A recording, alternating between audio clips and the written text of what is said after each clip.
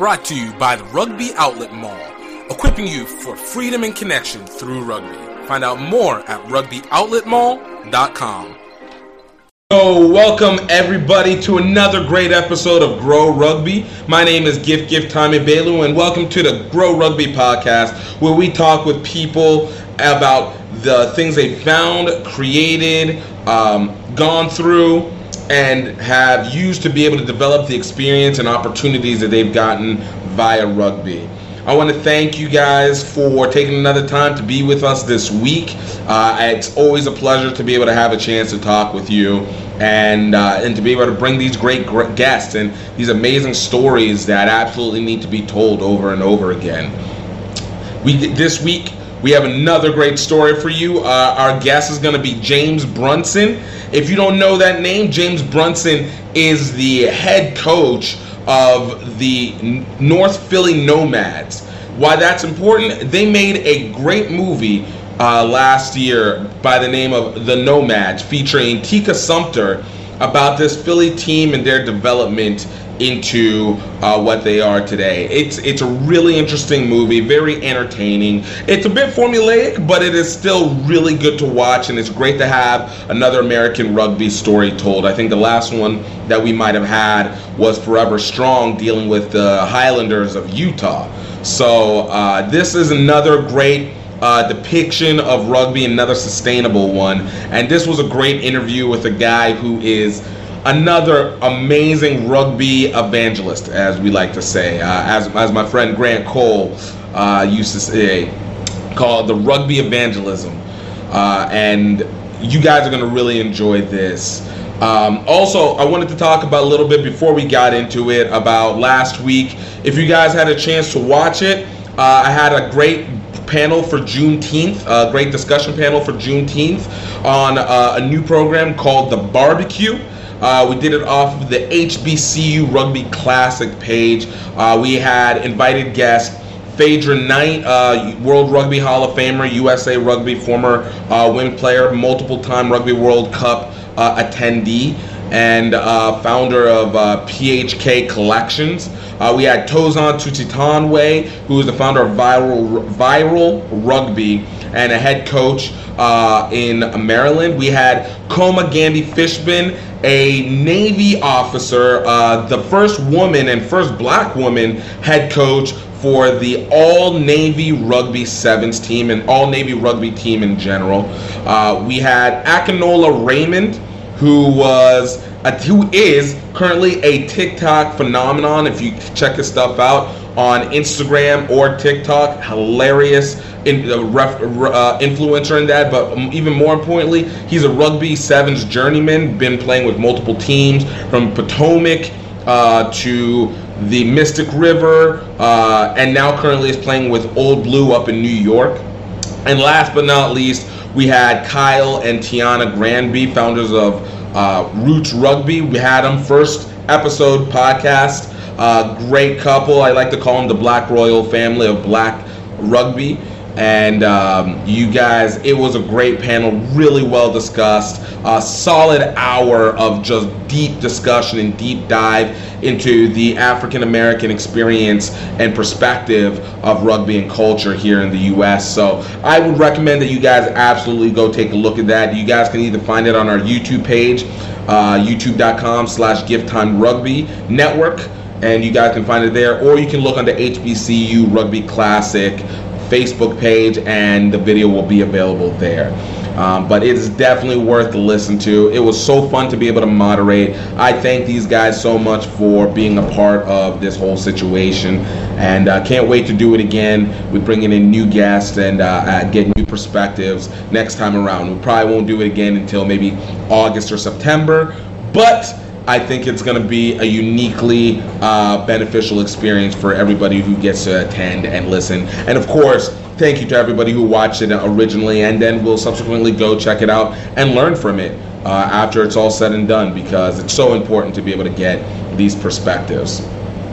And of course, I gotta go. We got sponsors as per usual. First sponsor, Rugby Outlet Mall. The Rugby Outlet Mall, your place to equip you for freedom and connection via rugby. giving you access to understand rugby culture through movies and books, and to help provide you with daily reminders of what rugby means, with great merch and supplies geared to support rugby creatives and rugby initiatives along the way.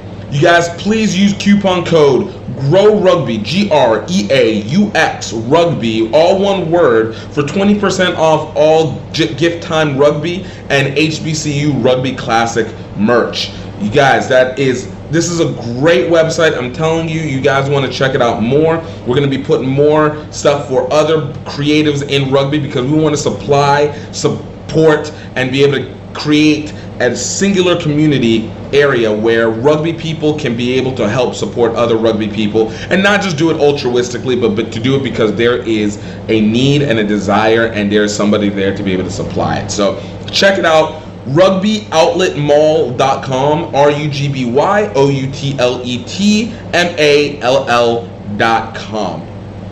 And of course, we also have the documentary Singapore to Tokyo, Any Way We Can, the documentary series, 7-part episodes, 20 minutes per episode.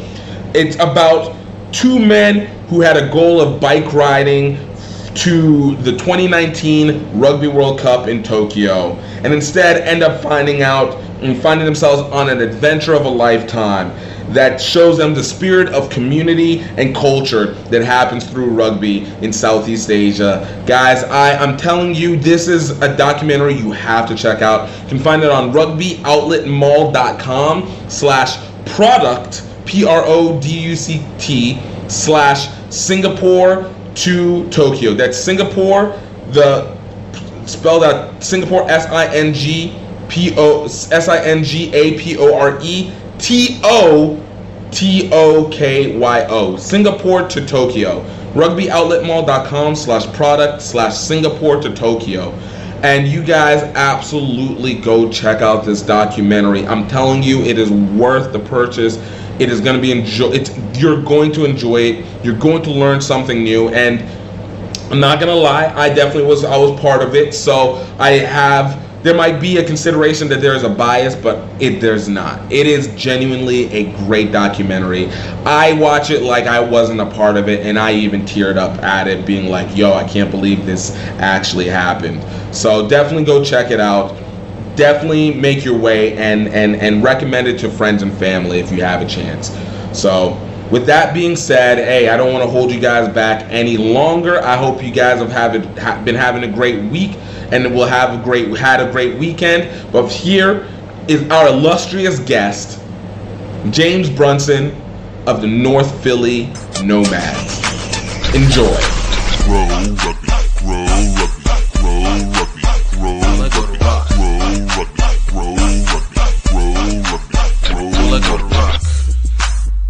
All right, welcome everybody to another great episode of Grow Rugby. I got another amazing, truly VIP guest coming out of Philadelphia. I'm gonna start calling him movie star, because this man's been amalgamated into something great that will last lifetimes.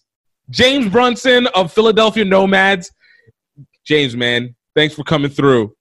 Thank you. Appreciate you for having me. Thank you for the very eloquent introduction, I guess is the word I would use.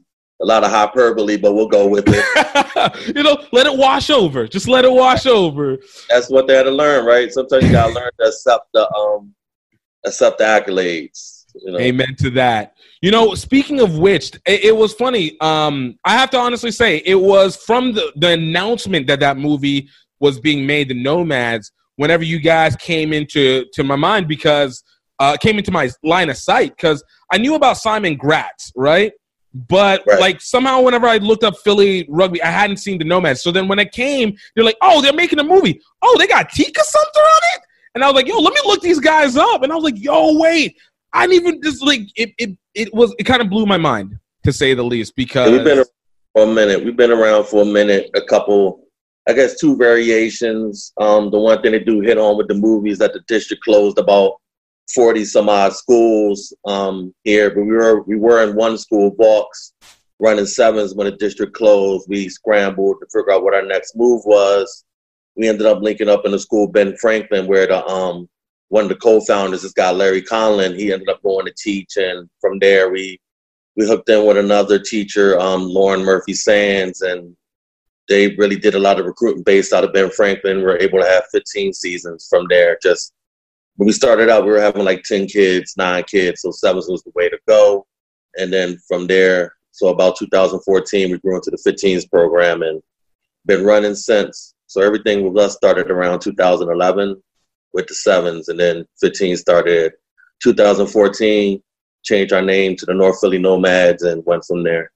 Dude, that's beautiful. And that's the thing. I love the fact that you can see not just the grassroots, but you're literally seeing the tangible growth that goes, because a lot of people lose patience. And whenever you're starting small and you're just trying to be able to make a name and develop out through there, it's the small things that make the difference, and being able to see the incremental changes. And then now to get to this point, and regardless of whatever happens, the fact that this story, in whatever the fashion it was, but the fact that this story was able to get told in a mechanism that is both digestible and entertaining, I think makes so much of a massive makes so much of a standard especially within the U.S. scope, let alone within the rugby community. But before we go into that one, I want to start from the beginning with you. So, for you, like, how did you get started in rugby? Sophomore year in college at University of Hartford, I moved into a suite with a couple guys, and they were in a fraternity, and the fraternity was basically like half of the rugby team at the school. And so it was like a Saturday afternoon, and I'm like, what you guys up to? I'm ready to order some pizza, watch some college football, do that thing. And they said, we're going to rugby practice. I said, I don't know what it is. I said, it's a sport. Let's get it, right? So I show up to rugby practice. I got ball sneaks on. I got, what I'm saying? I'm looking like I'm about to go, get a run in. And, they gave me the ball. They told me what to do. They said, you score, you touch it down to the ground. And, first time I ran the ball, scored a try. Those type of things, it came kind of natural. It's a physical thing. It came natural. Right. They were like, everybody bring $10 to the rugby house. We're going to have a little barbecue, welcome back to the season type thing. I go get my money. I come back, go over to like, James, you're a rookie. You got to work the grill. I'm like, so little do you know, that's where I want to be at anyway, is on the grill. So, recognize my area. This is my connection right there.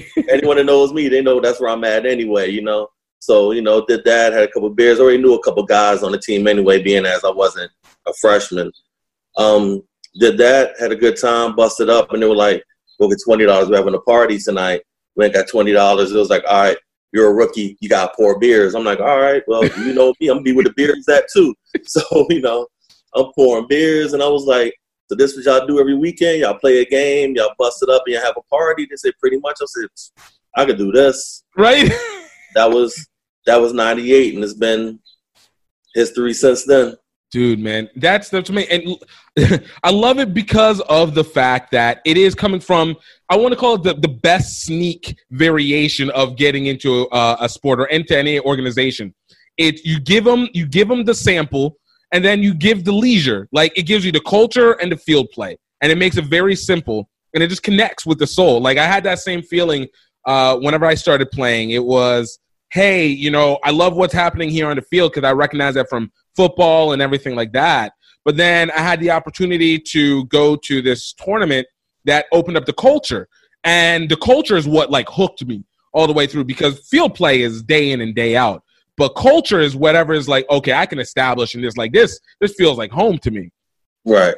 So for you, whenever you were starting in that time, so obviously we're talking 98, so rugby in the U.S. is still obviously as fledgling as it could be.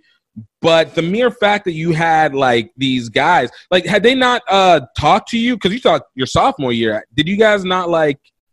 I'll be honest with you, I never knew about the club. I never saw posters or anything like that until I started playing. Then I noticed all the stuff, right?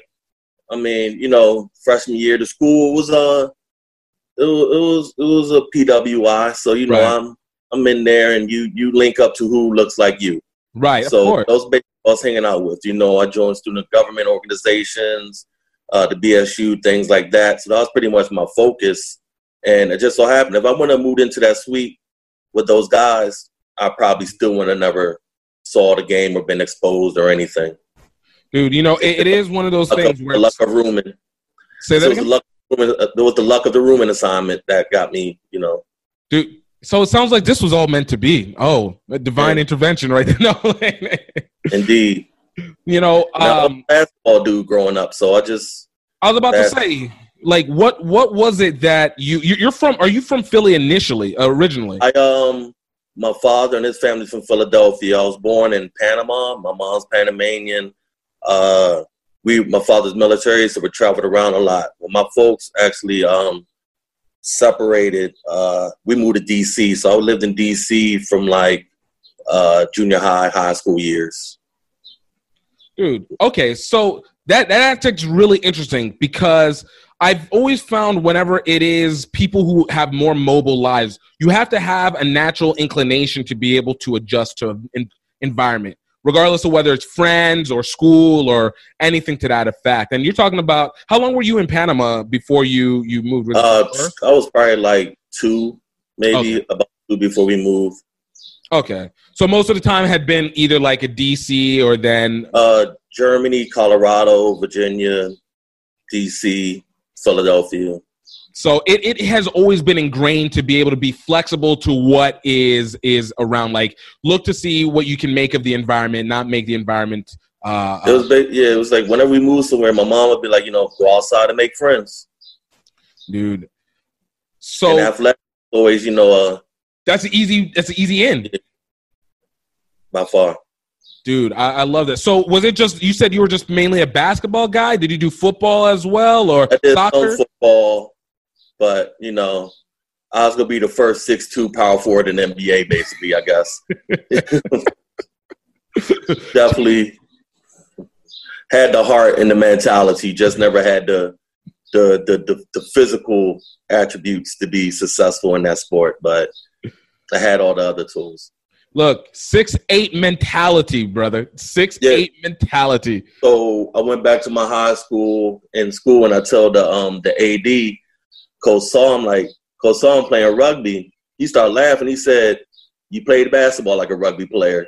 So that was me. I was the guy giving the hard fouls. I was taking charges. I was diving on the ground for loose balls. That was me. I had a Dennis Rodman mentality playing basketball. See, look, again, I will say it again. Clearly, this was meant to be. One way or another, you were supposed to lead into this point at some way, shape, or form. I guess so. It all worked out for a reason.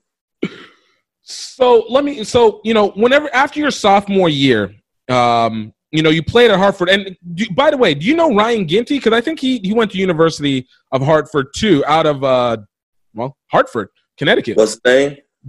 Ryan Ginty. He runs Next Level Rugby.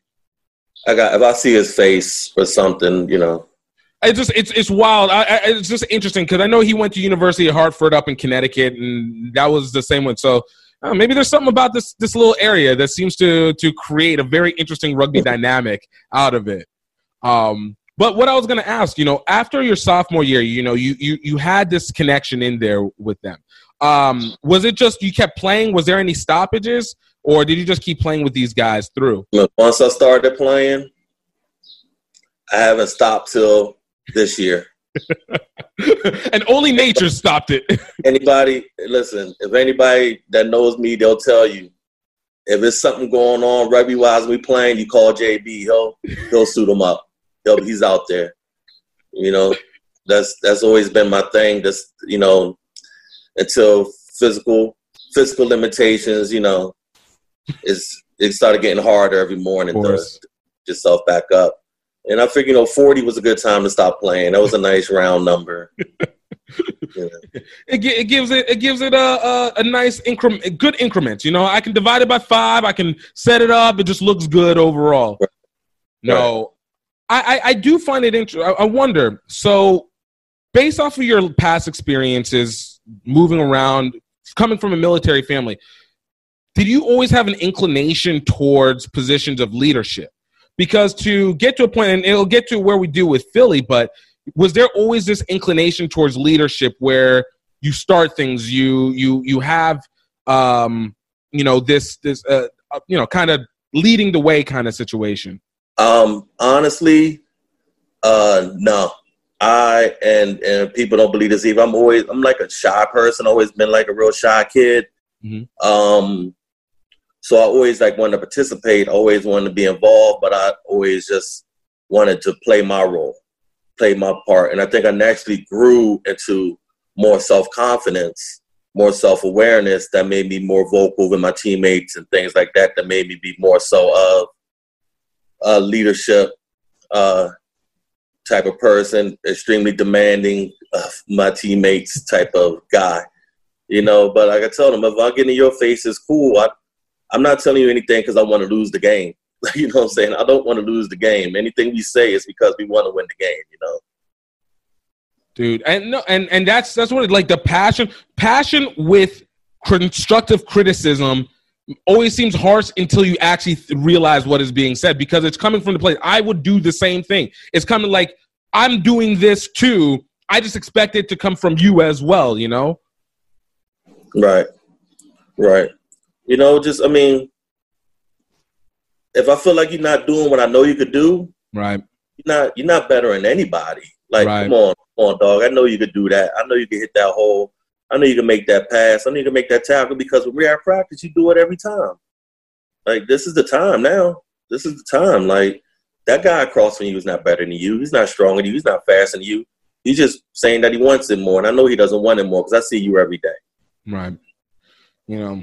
So when was the point when you started playing where you started feeling like this sport makes sense? Because everybody has like that early stage where it's like, yo, I can run, I can hit, but that kind of connecting piece where it's like the pass, being able to see the field and understand it. For you, how long did it take for you to get to the point where you were like, this is more than just an instinct. I can intentionally kind of see what's happening now.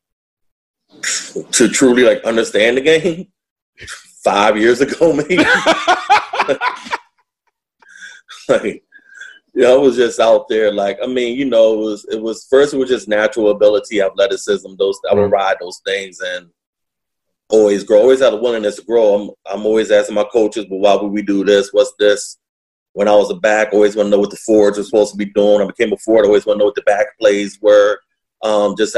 Because I wanted to be the best player I could. But in the beginning is what it is. He's put him out on the wing, give him the ball, let him score. That pitch and hold. But yeah, 5 years ago, I really started really understanding the game. And I think it's because I had to put on my coach's lens and start really looking into, different things, being able to be a better coach. So I really started reading up more and studying more. And I think that really helped me get a better understanding of why does A lead to B, lead to C, et cetera, in the rugby game. That's so interesting to me, mainly because of the fact that as you go, like you're at this point, you're starting to move and you're going to end up making this program, but you're just working off of skill. You're just working off of pure talent. And obviously there's a base understanding. Let's not go crazy. We always at least have like, okay, I know I need a pass. Oh, we get, flow of movement. But just early on, like to go from going to college to setting up in the club and then like, hey, I want to make a difference in my community and doing that and still trying to feel like you're still a student of the game. I think that changes so much on how we go about the philosophy and the physicality of this game itself, right? Yeah, it's I think the more you open up your eyes to all the different aspects of anything you do, the better you become at it. You got to just immerse yourself into it wholeheartedly just to get the best out of yourself and the best out of everyone around you. Nah, word. So when did you start playing in Philly? So after Hartford, what happened next? I moved to Philadelphia. I was living by St. Joseph's University, which is out like near the main line or whatever, if you're familiar with Philadelphia. I went into a bar, grabbed a beer, and I saw a rugby ball up behind the bar. So I was like, is this, St. Joe's Rugby Ball? 'Cause it's across the street from St. Joe's. The bar's not there anymore, but it was there. And the guy was like, oh, no, that's just, a ball from a local men's club. He was like, I mean, what do you know about rugby, black man? you know what I mean? He's like, what do you know? I'm like, oh, I just finished school. I played rugby, blah, blah, blah. And he was like, you looking for a club? I'm like, absolutely. And he was like, well, if you meet me back here, like it was like 6 o'clock or whatever, Tuesday night, I'll take you to training for my team. And that was Media. That was Media Rugby, a local club here in the suburbs. And so I played for them for like 2 years, just over that circumstance. And then a buddy of mine that I played with in school that lives in Philadelphia was going to start playing again. And he was like, I'm playing for this club that's in Philadelphia, is in the city, things like that. I'm like, well, if you're going to play for them, I'll play for them. So Media was taking a while to get to those practices anyway. It's probably like an hour commute for me. It was a real commitment to be able to get all the way out there. Yeah, so I didn't leave on bad terms. I still got a lot of love for those guys. While seeing them, we chop it up. They understood why I left, So that's when I joined Schuylkill in 2004, Schuylkill River Exiles. Mm-hmm. And I played from them from 2004 to 2019. Dude, wow. You said the legacy over at Schuylkill River. And some stops in between with summertime. I played some league with Philadelphia Fight for a couple seasons. Yeah. And sevens with Schuylkill as well. The legendary Seven Schuylkill program. I was about to say, that's a really great club rugby program. Yeah. Like, I remember, for the most part, for the longest time, I thought Schuylkill River was in Maryland, because it felt like everybody between, like, Mystic River, Rocky Gorge, and then there'd be Schuylkill River in there. And I was like, this area seems to have it. When our sevens program first started, it was basically Schuylkill guys and, like, Baltimore guys and a couple, like, little teams around here and there. And we would like meet. They'll have like a practice in Baltimore, like on Tuesdays by themselves, or practice by ourselves here in Philadelphia on Tuesdays. We'll get together on Thursdays and meet at the tournament. We did that for a couple seasons, and then those guys probably like washed out. Right. Probably when I should have washed out as well. You hold strong, Jay. You hold strong. I got that bug, man, and it's hard to crush that bug. And so they started doing their thing down there, and we just started focusing more like on the Philadelphia area. They developed like our under 23 program, started getting a lot of college kids in and stuff like that, and grew the sevens program into what it is now. So if you're playing sevens in this area, it's the team you want to play for, Right. So what was it like being able to find the talent? Because I think it's we know New York, obviously there's a population in between Old Blue and Nyack. They're able to make a lot of leeway in terms of the city. Philly is a different kind of area. Like it's one of those places that feels both small town and big city simultaneously. So right. The connection that you have between people is, I feel, maybe similar to how Baton Rouge is very 1 degree of separation, while at the same time, it can still be very vast. So whenever you guys were looking for people, like how'd that end up working? The one thing I really started to notice when I started coaching high school was there's a lot of high school rugby in the Philadelphia area. I think Pennsylvania itself, Rugby PA, is probably like one of the largest youth rugby organizations in the country. Right. I think only second to like what they have out in Cali or Utah or something like that. And so, and it's just, it's real centered around the urban hub, which is Philadelphia. So a lot of the parochial schools and things like that have teams, and those kids, they get into the game early, play for local clubs, and at first, they were just still running like a sevens tournament here and there in the summer just with their boys. But I think as the game started to grow with the CRCs and things like that, rugby starting to be on TV, the more people was like, oh, this is something serious I could do to, try to get some sort of just future, some sort out of it. And I think with that that really grew the people wanting to play more and more in their off times and stuff like that. So it was just wasn't something that you did with your college buddies and things like that. It was something that you did more so to try to pursue some sort of growth out of it. It became more of a vehicle than it is just a what's the word I want to use? More of a vehicle than just a pleasure. Right. Yeah. You know, I always ask this, and particularly when it comes with black rugby people, because I feel like there's maybe a very coinciding reaction that we get. And I want to ask before I should have, but you know, whenever it came with your family and you started playing rugby, like what was their reactions to it? Because for me, what I got was, what are you talking about? What is this for? Like, yo. They, my mom, she just knew it was a sport. I'm always finding something to do. So I'm just playing a sport. My friends and stuff, they're like, oh, that's the one with the stick. I'm like, no, it's not the one with the stick. It's not the one with the stick. I'm not riding a horse. Right. You know what I'm saying? So then, like, I was like, look, I play in the DC area. Come to my game, and then once they come and watch the game, they're like, yo, you got that, bro. When's your next game? I want to go to another game. Like they love watching it, but it was like, that's you. That's all you. Right. Constantly. I've always had that from my friends, and especially whenever it'll be like friends who are like full athletes, big dudes. And I'll go and I'll be like, hey, man, you guys should come play. Like, you guys will be able to rock within this. Nah, man. Yo, you guys don't use pads or anything. I'm not worried about getting hurt. I'm like, bruh, I'm 5'6". Like, nothing. Like, I'm not getting hurt right now. How are you? You 6'2". You 6'1". How are you not worried about getting hurt? Yeah, they was like, you know, we used to play a game in DC called Throwback, which like people call like Killer Man or whatever. When you just basically throw the ball over your head, you get it, you run, you try to score a touchdown. Yep. And you know, I think Throwback was a good breeding ground for rugby skills a little bit. But it was like, no, you out there. They said, no, we too old for that. That's you too old to still be playing Throwback. I'm like, I understand. Oh, they always your game though. They're focused. They're cheering. They don't know what they're cheering for, but they know. You know, they're yelling and enjoying it.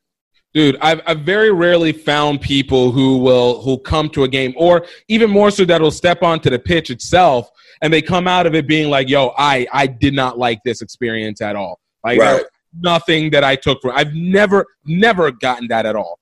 Yeah, it's even like with the boys, when we get new kids and practice and training, there's so much to do in a small window with them to like teach them skills and more so stuff with rugby. Rugby has a lot of crazy little rules that will only probably come up once in the game. But if it comes up, you need to know what to do. You need to know to react. And so, like, we're pressing these things, like, tired of it. But as soon as they play against somebody else the first time, you can see in their eyes, they don't want to stop playing. They're like, when's the next game? When's, like, you know what I mean? Like, it's like you said, it's that first time you throw yourself on the field against somebody else. That's when it really clicks in for you. Right. Yeah, facts. That's when it all clicks in. Like you could see it in their eyes. You get that rugby look, you know. Dude, you know, you had this 15-year playing, we'll call it playing career, this playing passion, this playing time period that you just recently ended. But for you in that time period, when was it that you were like, you know, I can bring this rugby stuff inside the community, inside this black community? Like what was the revealer that kicked in for you? I wanted to coach. And there was like a couple openings for like some colleges and a couple high schools in the area. And I was gonna look into it. But then it was actually presented to me that there's a group of kids, this guy, like I said, the gentleman Larry, was doing like basically like running around doing like rugby games with a group of kids. And it was like, they need a coach. They need a rugby guy to come in there and teach them how to play. I'm like, I bet, where is it? And it just happened to be the school next to the school I worked at. Nice. And the practice field was the rec center next to my school. So it was like you said, it's something that's been leading me on my path this whole time. It was like, we're going to find you a team, and the team's literally where I'm at all day. Yeah, facts. And so I went out there and I seen them all, and I was like, no one else is going to coach these kids but me. Right. No one else is going to be able to like I said, I'm in a school all day. I'm in a school all day. I speak their language. I know what they say. I know what they're saying when they say something. Don't think I know what I'm saying. Like, right. And I'm like, I know how to speak their language. I know their accent. I know where they're coming from. These kids are me. I am them. Let's go do this. Let's connect this thing. So I got a little coaching stuff under my feet. A friend of mine, former teammate, Mike Birch, he started coaching Drexel University that fall. And I would come out to help him with the new kids. You know how it is in college. You got the guys that's been playing. Yep. You got guys that show up that need to learn how to pass. That need to learn how to. And if you put them in with they're just going to slow your practice down. Right. So he would give me all those guys, and I would do basic fundamentals with them. And that would basically give me that really got my feet wet in regards to teaching rugby skills by helping him with those guys. And then in the spring, when I started my thing with the boys, I had a little bit of skill teaching under me. You were able to have already refined a little bit of smooth out the edges a little bit. Yeah, so there's some solid transition between the two. I take from here, I pull to here. And obviously these kids are going to be, not that the college kids weren't receptive, but there's something about a younger mind that makes it a little bit easier to be receptive to some of the coaching, even within the rebellion, huh? And I think the thing too is like, it's not like you grow up with a concept of how to play basketball, how to play football, but this is like, all right, cool, that's great, you did that, but you want to do it this way so you don't get hurt or things like that. And when it's something brand new, it's novel, and if you want to be successful, you got to humble yourself and listen. Right. You know, to an extent. Some kids couldn't do that. They washed away. I mean, you know, it's part of the process. So I had a nice little group of kids, and every Sunday we'll get in a van and we'll rent a van and go to Delaware and play. They had like a 7 circuit for high school in Delaware. It's probably like 7, 8 teams that every Sunday they will play at a different school. Really? Out of that group of schools, and the parents of each school will bring stuff, and we'll just play 7s tournaments against each other. And it was like Archimere, Silesium, like a lot of like schools in Delaware, they didn't have 15s down there, only had 7s. And we got linked up with them.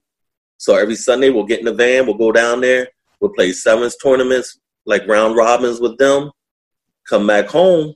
We played our first ever tournament, this thing, Subaru 7s, out here in Wilmington.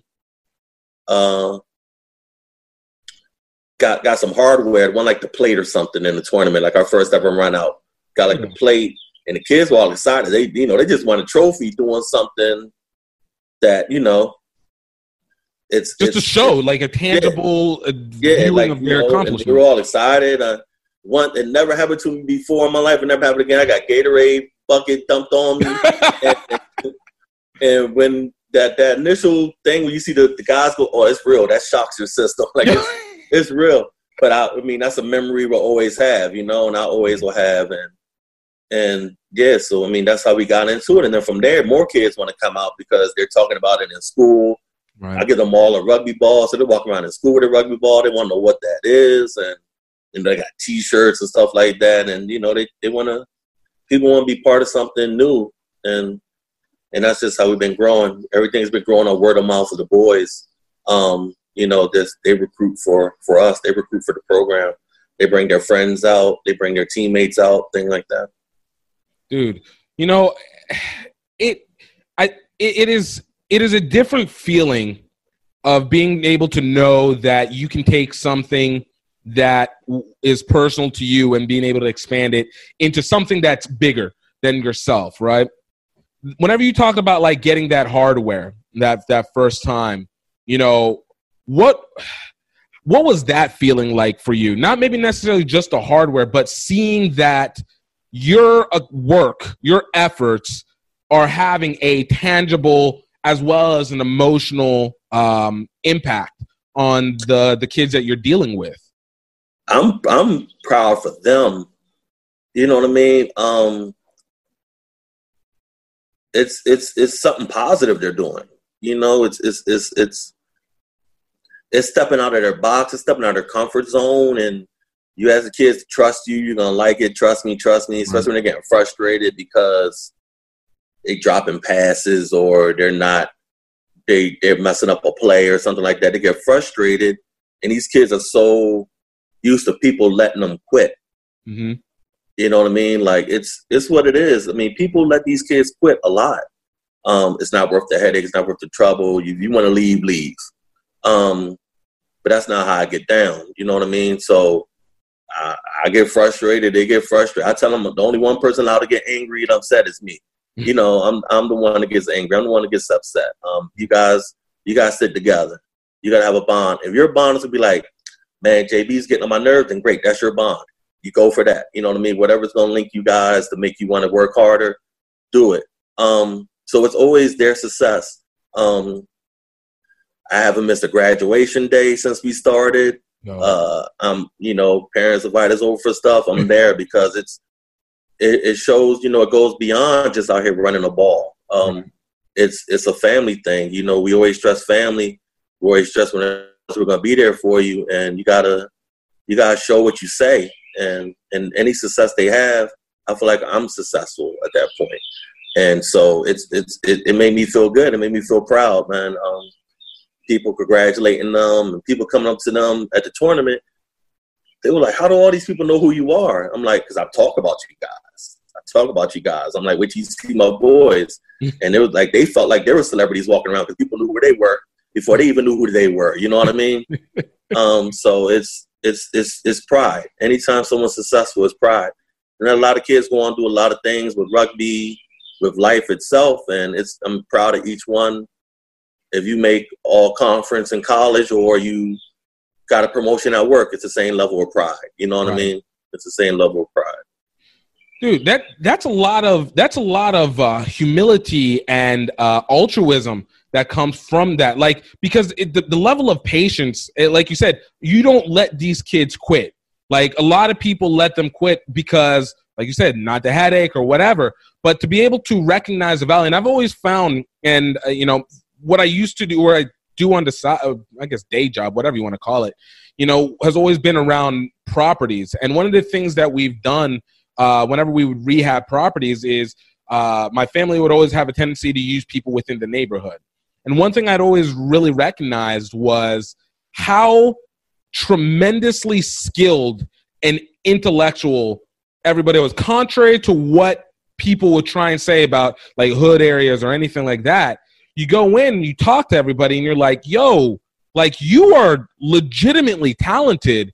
You know, what happened? And obviously you find it's environment. There's a series of reasons. It starts sometimes environmentally. It's not having people on your side. It's the negative backlash that innately hits you. And so it takes a moment for you to go, okay, I see, let me recognize this value. How do I be able to bring this out? But to get to that point of recognizing it is an awareness in and of yourself. So for you, was that something, again, something that you always had, or something that you developed with time? I always look for something to do. I'm an only child. When you're an only child, you move to different neighborhoods, different cities and stuff like that. Like I said, you have to go out and find friends. You have to go out and find stuff to do. And I've been signing my mom's names on permission slips and applications for the longest time. I'm assigned myself up for sport league, after school programs, church, school, like all this stuff, just forging my mom's name on it and just going. And she'd be like, where's you going? I say, I got a basketball game. She'd be like, you know, lived here a week. How you get a basketball team already? Like, you know what I mean? Like, so I've always went out and looked for stuff to do. But the one thing with these boys is, like you said, you only really see how far you can see down your street. Right. You know what I mean? And so for them, like, it's a lot of talent. These kids got a lot of talent. I had a kid on my team that played for me, and I just knew he was just a dumbass, just a jokey, playful kid. Right. I go to his graduation. This boy was a salutatorian of his class. I'm like, dog, how are you smart? Like, you know what I mean? Like, you're a fool. And like, but they got hidden talents that you don't know, you know what I mean? Right. And I'm like, man, you just kept the wool over all our eyes. Because I was surprised when I seen that boy go up there and start giving a speech. I'm like, what are you about to talk about? You know what I mean? So it's like, it's things like that. Like, they got so these hidden talent, all these things that's within them, But it's like you said, is there someone there nurturing them? Is there someone there pulling out of them? Always tell people, if you go to a restaurant, you're about to order, and all you see is what's up on the blackboard, or you see what's on the special sheet, that's all you can take order from. Right. But when it comes to you and bring you a menu, they know there's so many other things I can order from. There's so many more options. Excuse me, I really think our kids only see the special sheet. I gotta hustle. Right. I gotta play ball. I gotta play football. I gotta become some sort of entertainer. Right. Or these are the only options I gotta do. I gotta work at Wawa or whatever. I'm like, nah, dog. There's more to that. Turn the page. There's so many more opportunities. There's so many more options, and that's what we try to show our boys. There's a lot more to that. If you're into this, man, let's go. This is the lane. This is the lane you want to do this. You know what I'm saying? You're into this type of thing. Let's go. You know what I'm saying? You like computer engineering? You want to be a graphic designer? Bam! I got 5 teammates to do that. Let's go. I'm about to link you up with somebody. They're about to be your mentor. They're about to be this. They're about to be that. Because you need that. You need that. There's nobody's story has ever said, I did it all by myself. Facts. If you could find me the person whose story was, I did it all by myself, ain't nobody ever gave them a helping hand, ain't nobody ever introduced them to somebody, nobody ever put them the right way, then you're a hell of a man because, or woman, because that doesn't happen. I also think they're probably lying and not telling you the full story. That doesn't happen anywhere. Everyone has had somebody point them in the right direction or get them mentorship or give them guidance or something like that. Everyone has a network. Everyone has a village. And we just got to put people in line with it.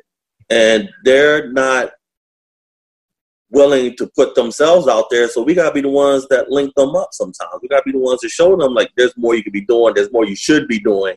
Let's get it done, you know? Right. You know, I think one of the things that I've started recognizing as I got older is, you know, there was always the kind of concept of, like, youth is wasted on the young. And obviously the premise of that is that whenever you've gotten older, you got all these experience. Now, you know, you're not able to give your body into the same way. But what I've learned a lot is there's a value now that comes from maybe not you actively doing it, but you utilizing your experiences and your connections and your knowledge of how to utilize these experiences and connections to help the young, particularly because it also feels like so much of these characteristics tend to repeat. Like, have you ever watched, and this was something that I maybe experienced, you know, talking with a bunch of high schoolers and dealing with them, but have you ever experienced it where you're talking with one of the kids, you know, and you're like, yo, I remember that guy when I was a kid. Like, I know that guy almost to the point. All my boys, they always remind me of somebody I grew up with, someone I know. And that what, like, I'm like, dog, I've seen this movie, man. Trust me. Like, I know which way this could go. You know what I'm saying? You got the same mentality, the same thing, you see it, you know, it things repeat themselves, you know, but it's like, who's going to put that stop on it? Dude, you know? and that's where it ends up coming into, like, that's why I'm a big advocate when it comes to people like, yo, you might not be an active, you know, player, you might not be using your body, but yo, your experiences mean something. This stuff is crazy repetitive. Like, it's not just fashion that keeps bringing itself back every 20 years. Like, the personalities, the way that they react, the individual figures might be different, but the basic core is almost the same consistently. It is. Like, if you listen to music itself, you listen to a Marvin Gaye record, right? You can put it on now, and it's going to be talking about what's going on in the world right now. Right. Public Enemy, NWA, all those cats, Pac, anything you put on, it's still talking about the world that's going on right now. Things don't change, the people change. And if you've been through these things and you've seen these experiences, right, it's selfish and not being a good person to try to stop someone from making the same mistakes or stepping up in your experience and trying to correct what's going on. You know what I'm saying? Like, everything comes around and goes around. What's going to stop it from happening? Right. You know, be the change that you believe in. Facts. You know, so you start working with these kids more and more, and you're starting to see this program grow as a result. For you, actually, let's kind of get into how did the movie end up happening? Like, how did this even become into a thing? So, we had this lady, Christine Graham, is like the education reporter for the Philadelphia Inquirer. Okay. She wanted to do a piece on us Memorial Day weekend. You know, it's slow news cycle. Let's get this story about kids in there. So I'm like, all right, cool. We did the article that Monday morning. Cover above the fold, Philadelphia Inquirer. Our article is up there. So I'm like, bam. Of course, nice. I go out and buy like 10 copies. I'm like, how many copies y'all got here? I still got them down in the crate downstairs. Just all these copies of newspapers of us. You know what I mean? So the gentleman, Brandon, came in who did some writing and directed the movie, all that type of stuff. He just on a humble popped up at our training field that day. And like I said, it's Memorial Day. And I told the boys, I'm like, look, I'm about to go get a workout in. If anyone wants to meet me on Monday at noon to get a workout in, play some touch, whatever, so be it. So some boys showed up. So they showed up. We did like some running around for like an hour or whatever. I'm like, cool, let's go find somewhere to eat. So we're getting ready to leave, and he just happens to be pulling up as we're walking out the gate. Oh, wow. Like 2 minutes later, he'd have just seen our backs. Like, you know what I mean? And he pulls up, he introduced himself to us. We talked, blah, blah, blah, give him my card. He said he wants to do a documentary. Okay. I'm like, all right, cool, give him my card. That's what it is. People come up and say stuff to you all the time. Right. It's just kind of like, all right, service, whatever. You be, you know, gracious and nice, and you keep it pushing, right? Right. So he reached back out. I'm still looking at this, that. I'm like, all right, cool, whatever. He's making donations to the club, so I'm definitely keeping him close anyway, because a donor is a donor. You know what I mean? Back, look. You know, to be honest with you, you know, a donor is a donor, so I'm entertaining him in that regard. But then he's like, I want to meet. I got something to show all y'all. So he comes. He has like a screen treatment, whatever it's called, type thing, and he walks us through it. And he said it's going to be a motion picture now. It's not going to be a documentary anymore. And this is the way we want to do the movie. Mm-hmm. And, you know, we suggested some changes. He listened to us. Some things changed, some things didn't. That's just the way it is. And next thing you know, he said, we got the financing. We got the this. I'm looking at these actresses. I'm looking at these people. It's going down. I'm like, oh, word? Like, okay. Like, you know, granted, it's like 4 years later. You know what I mean? Yeah. All right. But he's always in contact. I'm like, yeah, you know, good job. You know what I'm saying? Like, yeah, coming out, thanks for supporting. I mean, I'll be honest with you. He knows this. I'll be honest with you. It was a long process. Right. And I'm sure it was longer for him because he was the one doing it every day. You know what I mean? But then he's like, we started filming. It's this, that, and the third. And I'm like, oh, man, it's really happening. You know what I mean? And I was like, you know, what can we do to help? It was like, we got to get rugby people involved. So I'm like, all right, bet. We hold like a practice. They reach out. They put like a thing out for casting call and all that type of stuff. We had like a practice. I'm going to like college tournaments, giving out information, trying to get all these people to move. I know a lot of coaches. I know a lot of people in the area. Like I said, I played football. I played rugby in the area for 19 so years or whatever. Like, you know what I mean? So it's like I know plenty of people. You have a tendency to get that network together after that amount of time. So, you know, people, they're coming out. My teammates, people I played against, they're all coming out. And I'm like, cool. I'm running them through drills or whatever because they want to see how they look. They want to see how they look on film, those type of things. I'm running drills, and every time they ask me, who do I like? I'm like, all these guys that I know I like. You know, no biases whatsoever. I'm like, if you ever get an opportunity in life that you can put somebody down, you got to put them on. You know what I mean? Like, it's what it is. So I'm pointing out people I know, people, my teammates, people. I might have played against you once. I know you. Yeah, that guy's good. Let's get him in. So if you look at the movie, all the teams and stuff, it's literally like it's a 1 degree of separation, like type thing. I'm gonna play against you at some point, or you play with me.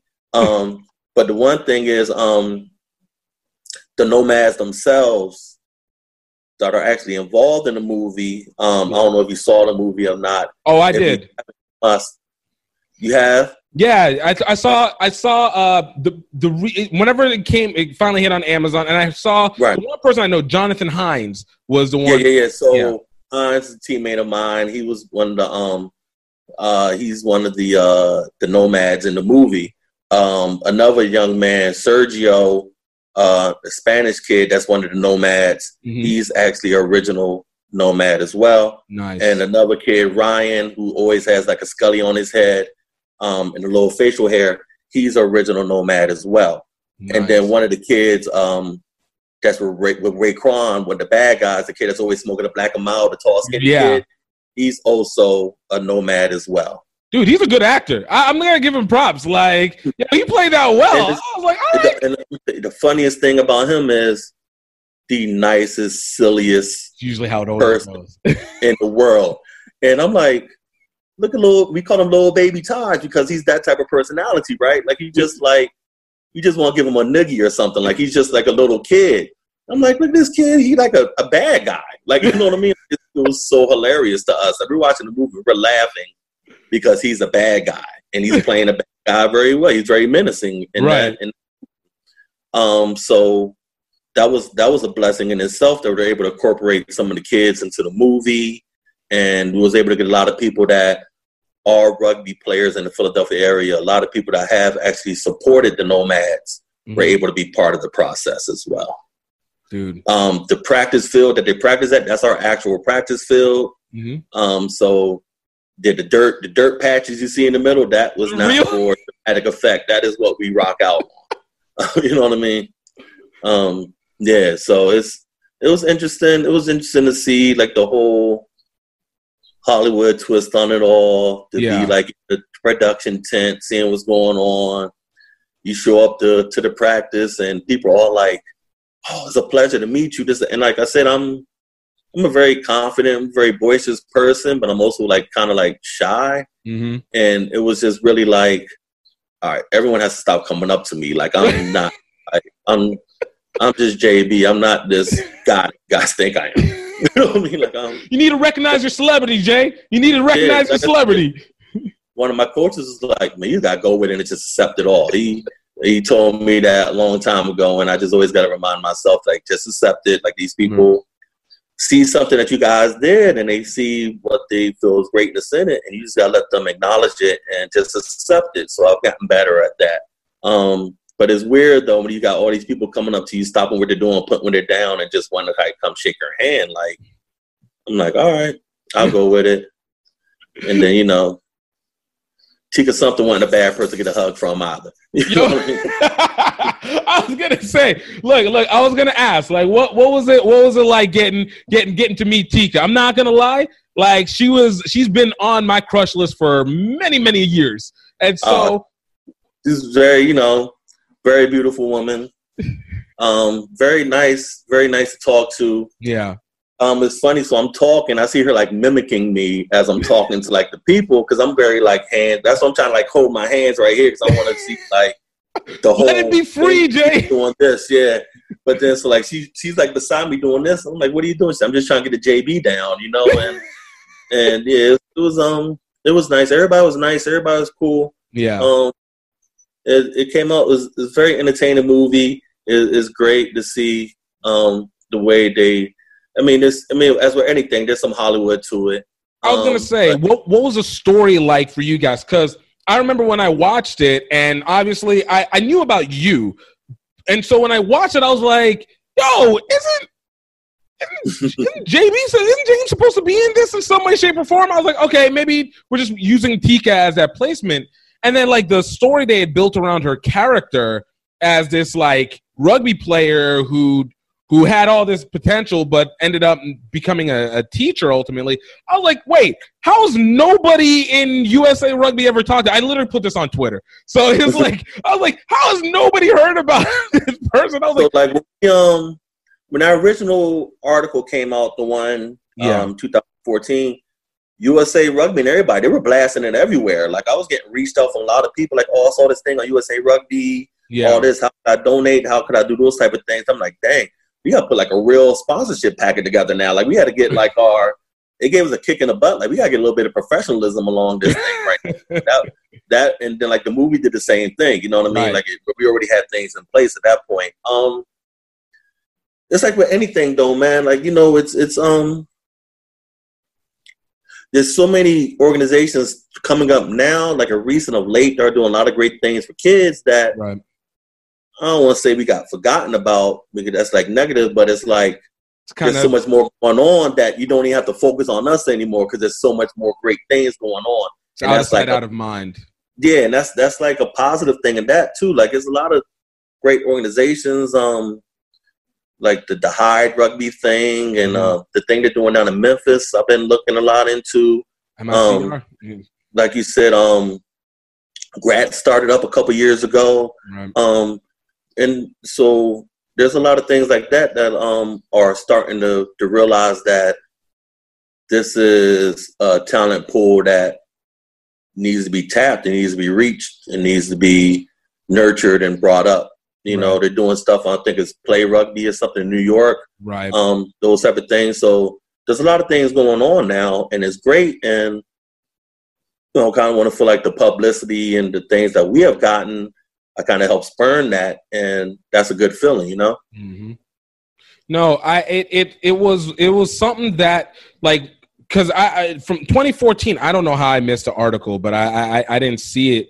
And then whenever it was the movie, it was such a welcomed component to me because, one, it was something that I considered as a unique look. I think it reminded me of what Stuart Crone out of Los Angeles with ISEF had been doing with his documentaries. He'd been making these documentaries of their trips going overseas and had put one called Red, White, and Blue or all something to that effect.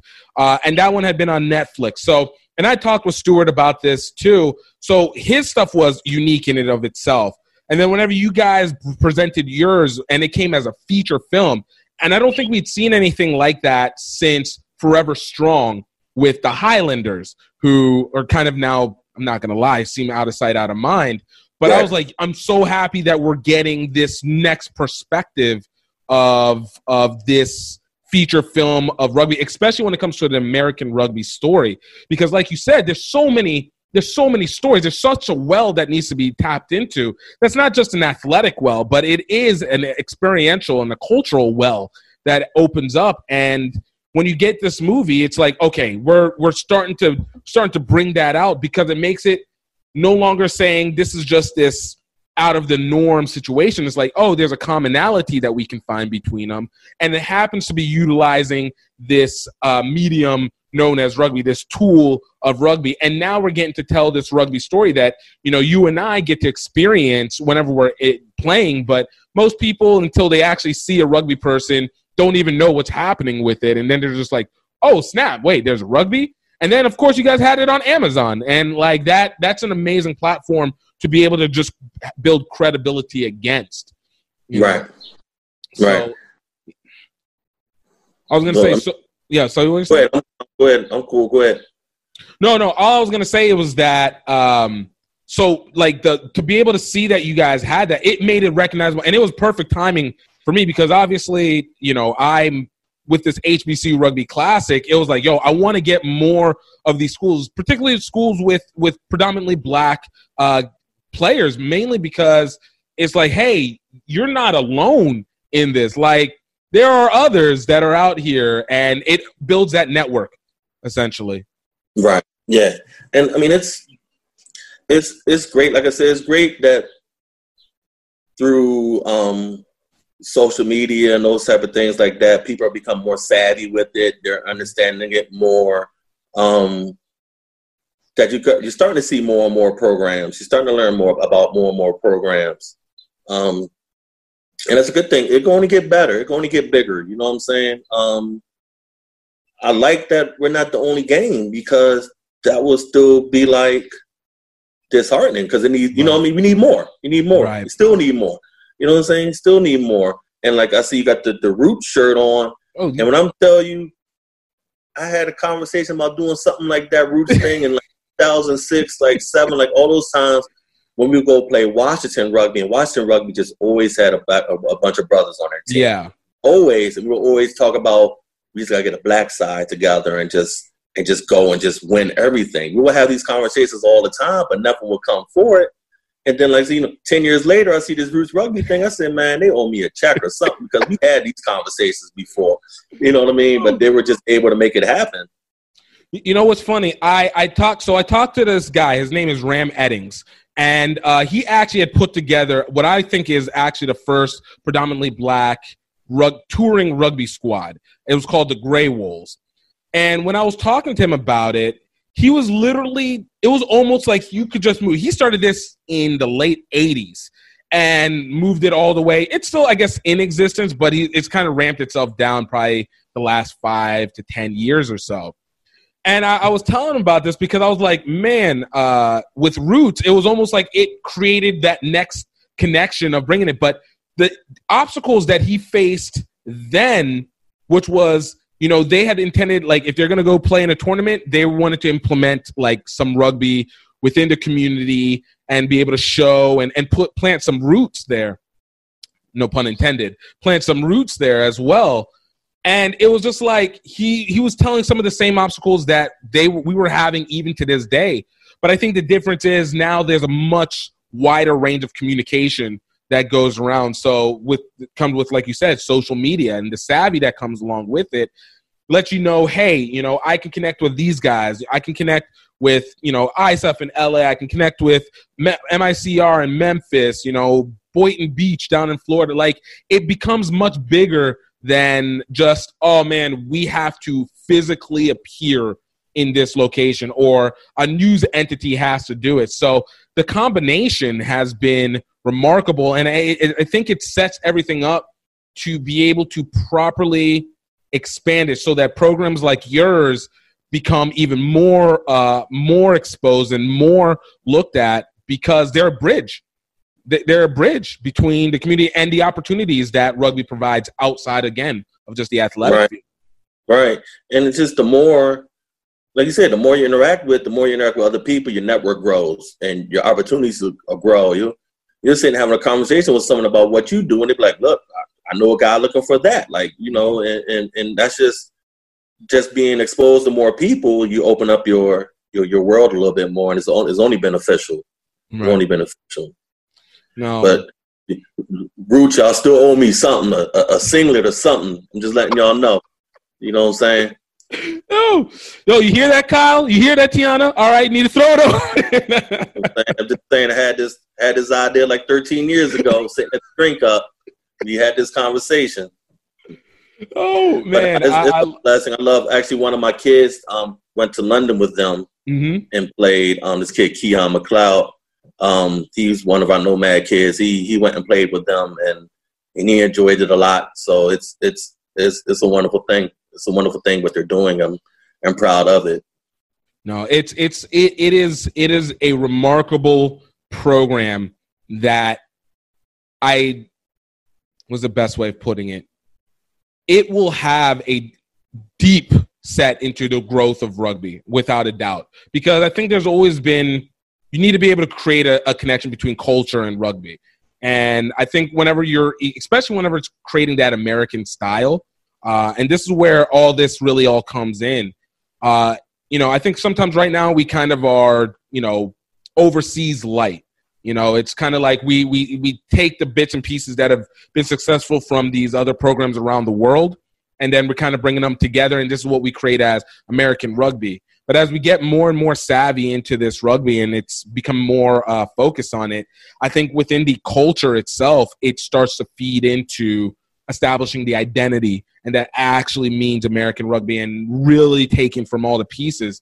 So from what they do, what you do, what these guys do out, Shane and everybody, it feeds into establishing the identity. And then, of course, everybody who puts these high school programs together feeds into that identity more and more. And you actually start to see the revelation of what would be identifiably American rugby, how it plays on and off the field, and then obviously how it syncs in with the rest of the world rugby. By far, it's got to, put our flag down and make ourselves be known. And I'm all for it, man. I'm all for it. Dude, I love it. So last kind of questions. With the Nomads now, you guys got the movie out. You guys, I see it constantly still being pushed on Instagram, and we try and push it ourselves. Like, what's the next moves? What's next for the Nomads and for yourself? In regards to what? Just general, like in general, in general, and on field, off field. On field, I was looking forward to this season. We really only had 3 returning players and about 15 extremely eager players. And I was really looking forward to see, like, what could this group of kids that never played rugby before, because you see them at practice and you can see the natural things they could do, but, like, man, let's see them do that in a game. And then, everything shut down the Friday before our first game, and just been where it is. So you try to stay in communication with them. You try to send them workouts. You try to do, like, wellness checks and things like that, just to make sure everybody's still good. So just looking forward to, rugby here is in the spring. So hopefully by the time that comes around, everything will be figured out with the way everything's going to work. Right. Still trying to get something for the young ladies, some 7s or something. I'm always trying. I always end up with like three or so young ladies that want to play. They want to be around. We let them practice with them, let them hang out. They're kind of like the team managers sometimes, but it's like, I want to try to find something for them. It's just always just getting enough numbers for that. You know what I mean? Another thing, just possibly going to be like another documentary type piece that might come out. Knock on wood, everything works out right with that. That we've been in communications with. Just give like a more aspect into like the kids and their lives and what we do on a daily basis and things like that. And just trying to be better, just trying to do this better every day. You know what I'm saying? Trying to have a touch more with more lives, Dude, I love that. And I expect it, even whenever it comes with the women's side. I know the challenge that can be there, but it would seem, there's clearly something about you that is supposed to be leading towards this way. So I have a feeling there's going to be a random connection that's going to just blow up the situation and just send you guys into what you need.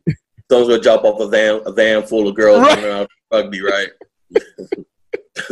That's going to happen.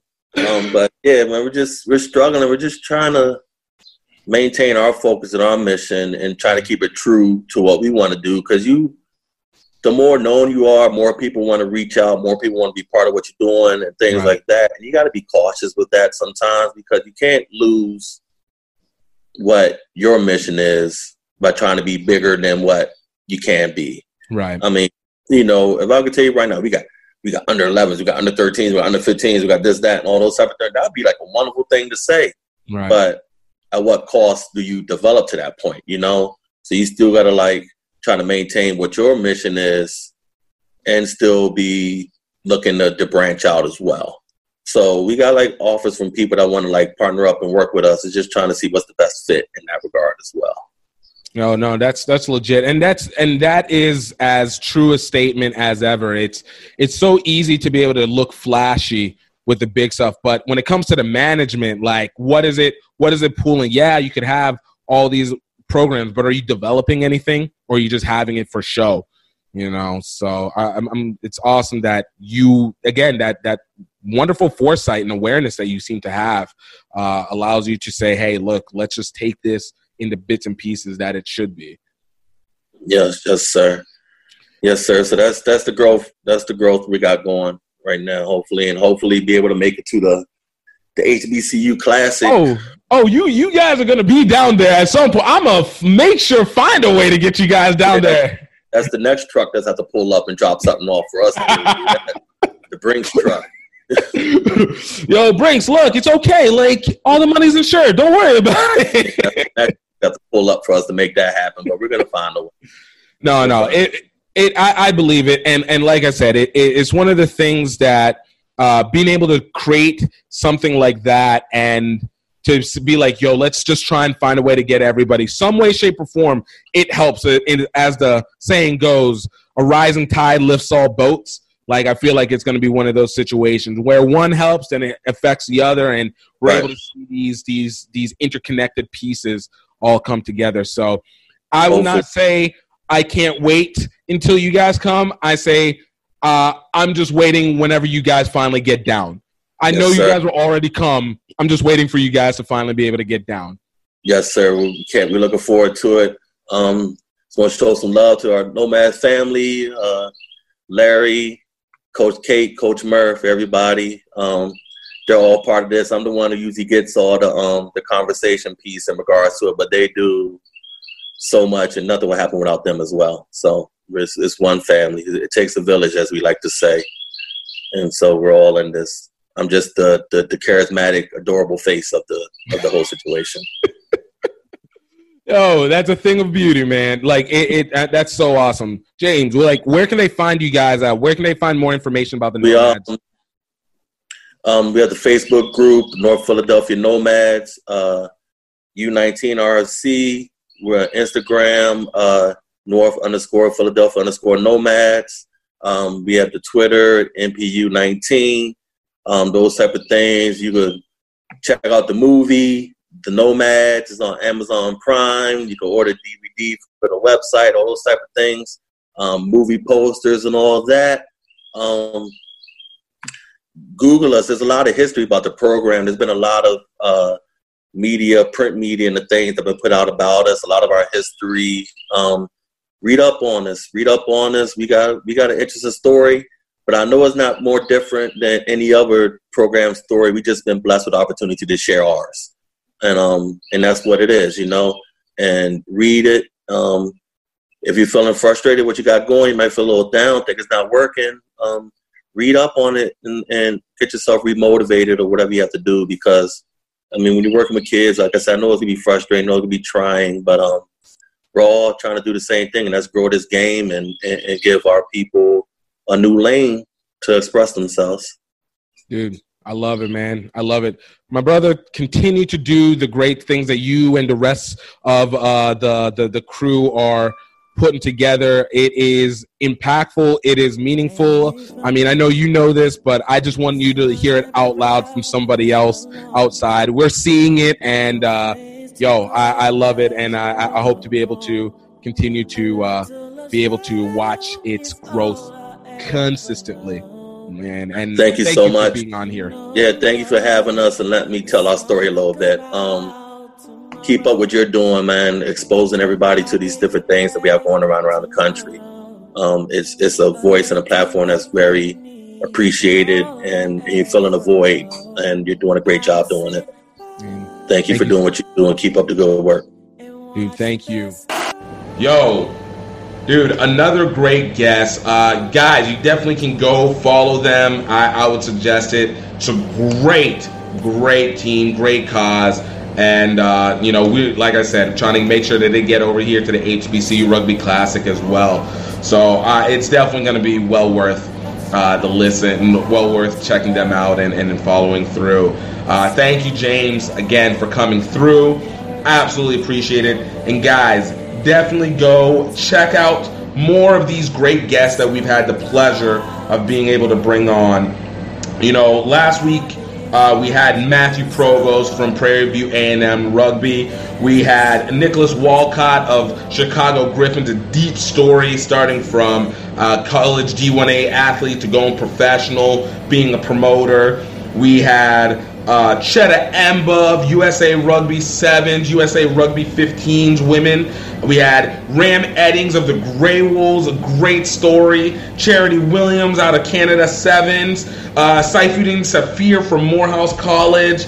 Blaine Scully, USA Rugby. Angela Elena from the Swiss Rugby team. Yo, we've had so many great people. Chisei Belu of Pedal, a company trying to help you get scholarships if you're a high school student going to college or you're a college student in the moment. We had the great Phil Steele, we had of USA Rugby, Raheem Vital and Mike Toussaint out of Prairie View A&M. We had Nia Tapper out of USA Rugby. We had Dave Rhymes. We had Kyle and Tiana Grammy. Guys, these are great people. Definitely go check out, listen to what they've been talking about, find out more about them, learn, and just enjoy. Like, I really enjoy bringing these, because these are stories that some you've heard a little bit, but I feel like a lot have yet to have been expanded on, and to be able to have the honor to be able to bring it your way has been amazing. I can't wait to keep bringing more and more, coming back each week, loving it and loving it and loving it.